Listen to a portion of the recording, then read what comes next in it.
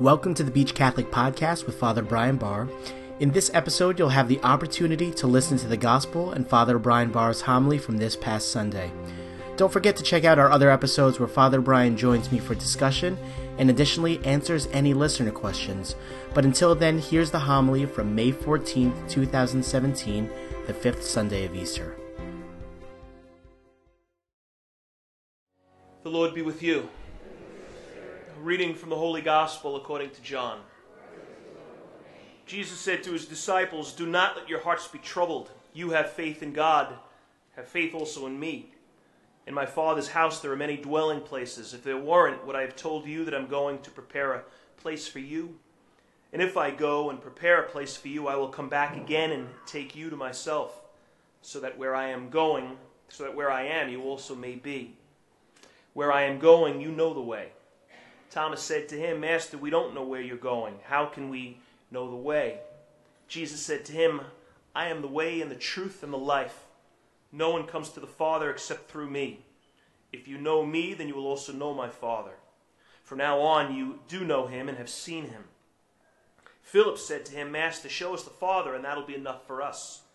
Jesus said to him, Have I been with you for so long a time, and you still don't know me, Philip?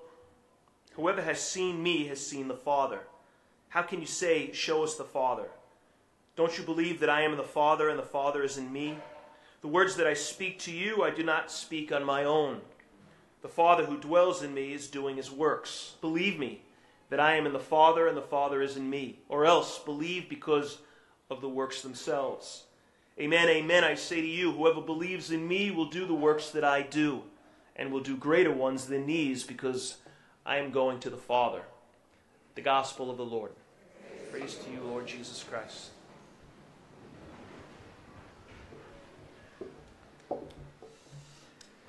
So, last Saturday morning, I got up and I decided to go for a run. Went down to the boardwalk, and I did. Pretty good run. And then I got back to the rectory, and as I was getting there, as I got into the rectory, I could see there was a couple waiting in the rectory. I had an appointment, which I forgot about, so that's why they were there. So I, kind of apologized. I just completely forgot. They had been waiting 10 to 15 minutes. So I said, "All right, give me 10 more minutes, if you would." And I ran upstairs, jumped in the shower, got out of the shower. I'm kind of rushing because I'm late. I know this couple is waiting, so I'm kind of, because of all that, I'm moving quick. I'm in my room, kind of getting dressed, and in the course of moving around quick, I smashed my toe on the corner of the bed. You hear these stories about people who they have like these near-death experiences. Like, I think I saw the light. I think I may have seen Jesus. It was really bad. It was excruciating. So after regaining consciousness and wiping away tears, I kind of got it together, and I went back down to this, very patient couple who was engaged to get married. The next day, my mom is at the 11 o'clock Mass. It was a week ago right now. And after Mass, we got lunch together. And then, at the course of lunch, I told her about my ordeal upstairs. I said, I crushed my toe, and so she's kind of asking me about it and giving me a little bit of advice. Told me to, maybe put ice on it. If it really continues, you might have to go to the doctor. And I'm like, okay, whatever. Well, 3 days after that, so I guess, it would be now like Wednesday, I'm getting ready to go into this meeting here. And my phone rings, and it's Mom. And I'm like, oh, God, I didn't really have a lot of time to talk, but I took the call. So I'm like, hey, Mom, what's up? Kind of like, quick. And she goes, how's the toe? I'm like, how's the what? I didn't even kind of know what she was talking about. She said, how's your toe doing? So I was like, well, it's still hurting, in all honesty. In fact, it's still hurting right now as I speak to you. It's still kind of killing me. I couldn't believe she was thinking about my toe. In the days later, She's got her own life, and she's worrying about my pinky toe, which is kind of hurting me. Mothers are amazing. They think about people in ways that it's just very different. Got me thinking about my dad. I was thinking, he never would have called about my toe. Just no way. He wouldn't even remembered that I hurt my toe. But there's other things he would have called me about. Like he would have called me, say I had some big project I was working on, and I had told him about. I would have gotten a call from him about that. Or he would have called me about, some important meeting. If I had a big funeral that I had told him that was coming, he would have remembered it, would have given me a call afterwards to see how it went. It's just interesting how we're different. How we really are different. Mothers, fathers, men, women, boys, girls. And I think what's really interesting is like today, like in the culture that we're in, the times that we're in, there's attempts, which, suggest, or even in some cases mandate, gender neutrality. We're kind of a sameness. We're all the same. Or it's up to us to decide kind of who we are. And, we've got a sort of a politically correct thinking which tells us one thing, or a sort of a secular influences which can also tell us something, the way we need to think, the way we need to see reality. But very often, reality kind of tells us the opposite. You're like, I don't know. I don't think we're all the same. I think men are different than women. This isn't universal in all cases and absolutes, but the difference between my father and my mother, I don't think I'm alone there. I remember teaching this class when I was working in the high school, sophomore religion class, and it was an assignment that I gave the kids. I asked them to, come up with 5 gospel stories, Jesus stories, that you kind of connect most with. So stories which, you kind of relate most to, or maybe something about Jesus that you particularly respect in this story. So it's stories that you think most represent who Jesus is. And, write them up, list them, and then say why you think these are the most kind of reflective of Jesus. And it was like a reflection paper, so it wasn't a right-wrong kind of a thing. I wanted them to think about Jesus and tell me why they thought what they thought.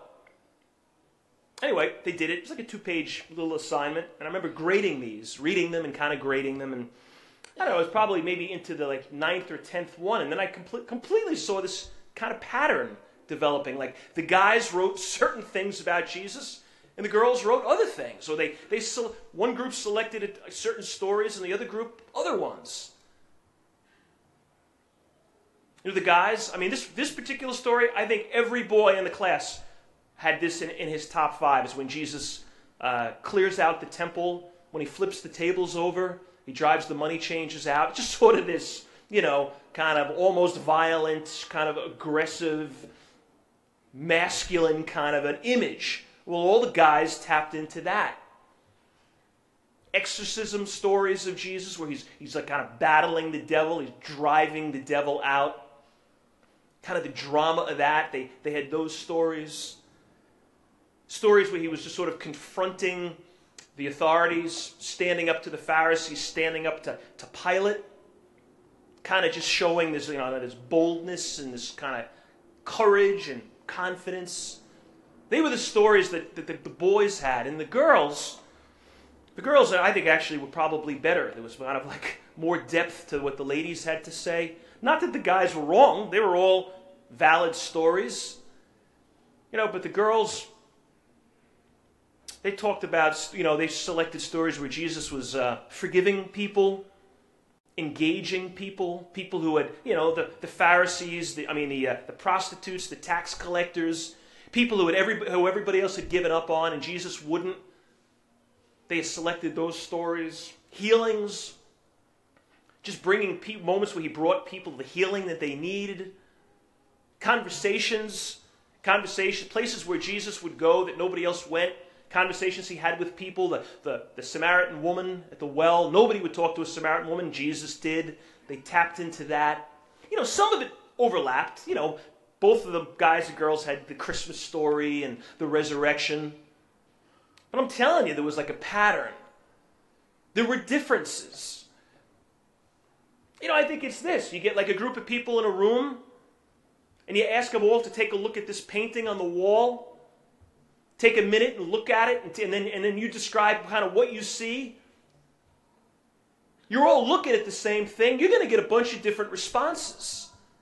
Everybody listen to the same song right now. Everybody listen to the same song and listen to the words of the song. You tell us what it means. And you got a bunch of people. They're going to hear different things. Depending on where they are in their life, maybe experiences that they've had recently, that's going to impact on what they see, what they hear. Yeah, but it's the same thing. Yeah, I know, but we're different. We interpret things differently. And it's not just a guy-girl thing. It could be a life thing. Personality thing. A life experience thing. I think that's part of what Jesus gets frustrated with in this gospel this morning. He's got fed up. He says to Philip, you serious? Philip, how many times? How long have you been with me?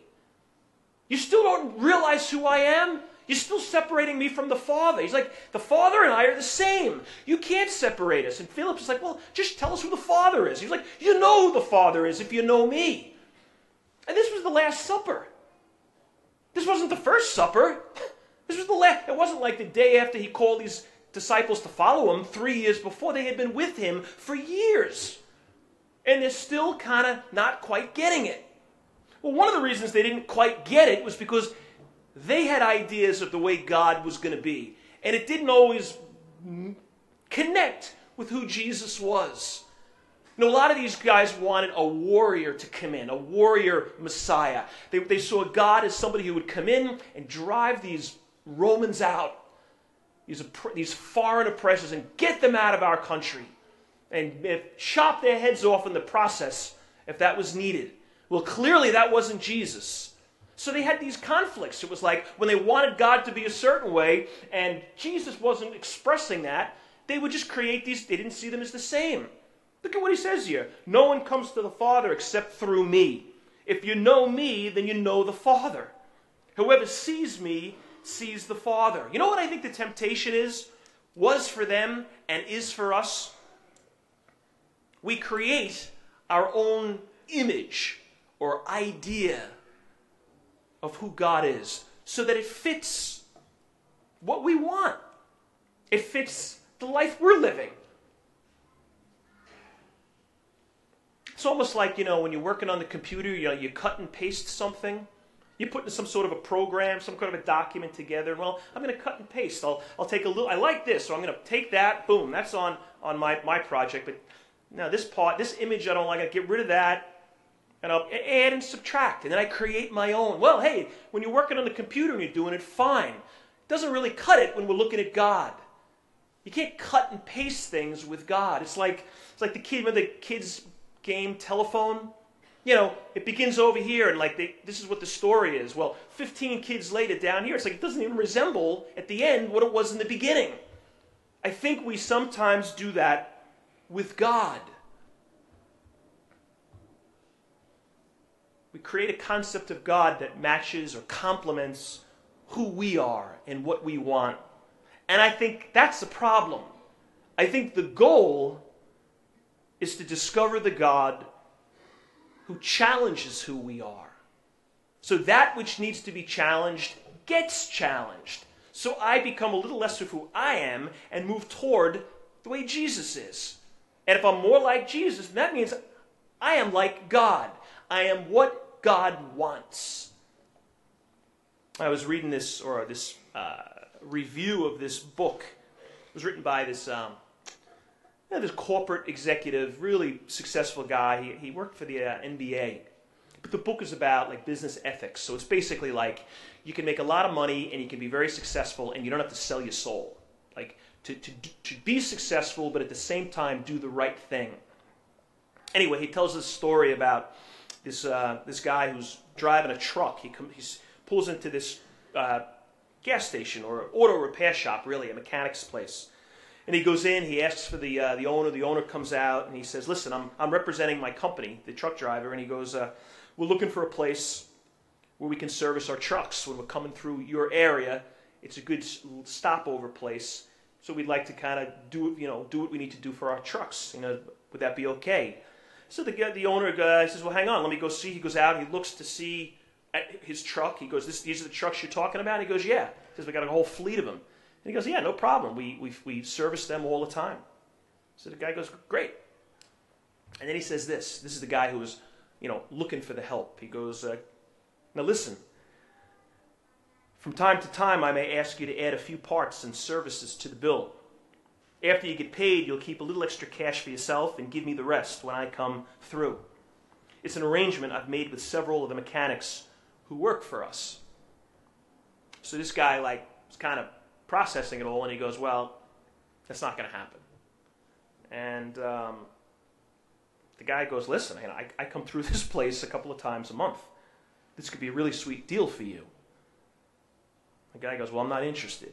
And he pushes it further. He's like, listen, you're a fool if you don't do this. And the guy goes, listen, this is over. Get out. I'm not doing business with you now. And then this is what the guy says, the truck guy. Well, it's not the way I do business either. I own this trucking company. I'm looking for a mechanic in the area that I can trust. I didn't mean to offend you, but I got burned by a driver a few years back. Ever since then, I test the waters, so to speak. I want somebody who's going to be honest. We all know people who they rewrite the rules. Or they at least kind of shave the corners off the rules. This isn't quite honest, but everybody's kind of doing it. Everybody cheats here. Everybody, trims this or does that. If everybody else does, why shouldn't I? Well, because it's wrong. Because it goes against what Jesus said. And if Jesus is God, well, that means it goes against God's truth, God's law.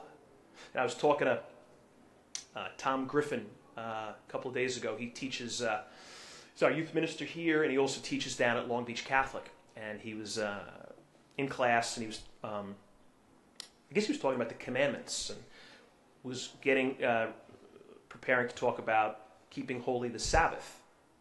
And he said he was a little concerned about it, because the reality is most of the kids are not going to church.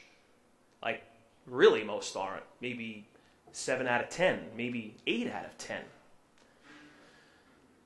So we got a problem. But he was thinking, all right, how do I explain what keeping the Sabbath holy really means? And he kind of do the historical perspective and what Jesus saw with the Sabbath. And, what does that mean for us today? And so he explained it. He just said, hey, Sunday's different.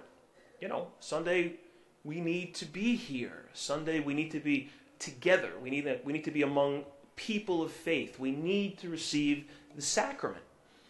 If we're not receiving the Eucharist, then, we are distancing ourselves from Christ, the power of Christ. So he's describing it, and I guess a kid says, well, so you're saying it's like a sin? Is it a sin to not go to church? And he was like, well, yeah. It's one of the commandments. They're not the 10 suggestions. It's a commandment. Now maybe you say, well, maybe the parents own that. Maybe it's, if the kids have been raised in a family where they never go to church, is it really that 8th grader's fault? Maybe arguably not. Although down in Long Beach, we all have bikes. Get on your bike. That's what we say now. If mom and dad aren't going, get on your bike and drive to church. It is realistic. But it's interesting how, like, even Tom was like, okay, how do I say this, and how do I communicate this? How do I be faithful to the truth, but at the same time I don't want to make these kids feel terrible, but I got to challenge these kids. Look at our cultures. Like, when things become sort of uncomfortable, we just kind of shift things.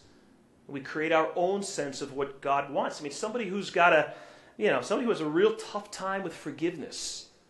Somebody who's like, I cannot, somebody who, just seeks vengeance when somebody has done something wrong. And you're like, well, that's not really the way Jesus was. Well, you know what? I don't agree with that. Okay, well then start your own church. But that's not what we believe. I'm not saying we all do it. I'm not saying it's easy, but it's the truth. There's the goal. I got to get to that point. I'm not going to rewrite it. I'm not going to move the goalpost in so that I'm now hitting field goals. The goalposts stay where they are. I got to get better at finding the goalpost. But I just think in a lot of levels we're living in a time where it's like, well, just move things around. Speaking of the school, I was down there last year when Stephen McDonald spoke. He spoke to the school.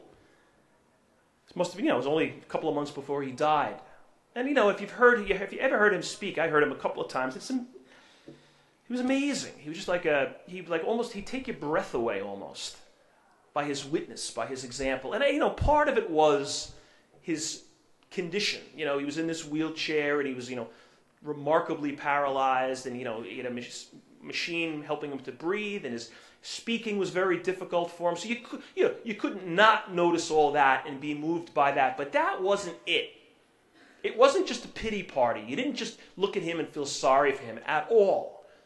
You were inspired by him, because what Stephen McDonald said was, the guy that put me in this chair, the guy that is responsible for the situation I'm in right now, I have forgiven him.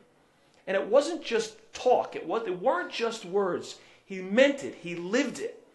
What Stephen McDonald said was, if this is what God wants, if this is how God is, I have to get there. Maybe we're not there today, but I got to get there. I can't be okay with saying, no, I don't have to go that way. I'm going to go this way. That way is not getting me to God's truth. You know what I think we felt? That sort of hard to grasp reality that people collectively felt when they witnessed Stephen McDonald? It was the presence of a saint. It was the presence of holiness. Saints don't cut and paste. Neither should we.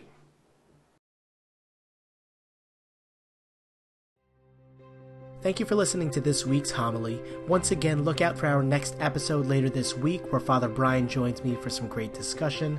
Also, don't forget, if you've got a question for Father Brian, you can send an email to beachcatholicpodcast@gmail.com, or you can connect with us at facebook.com/beachcatholicpodcast.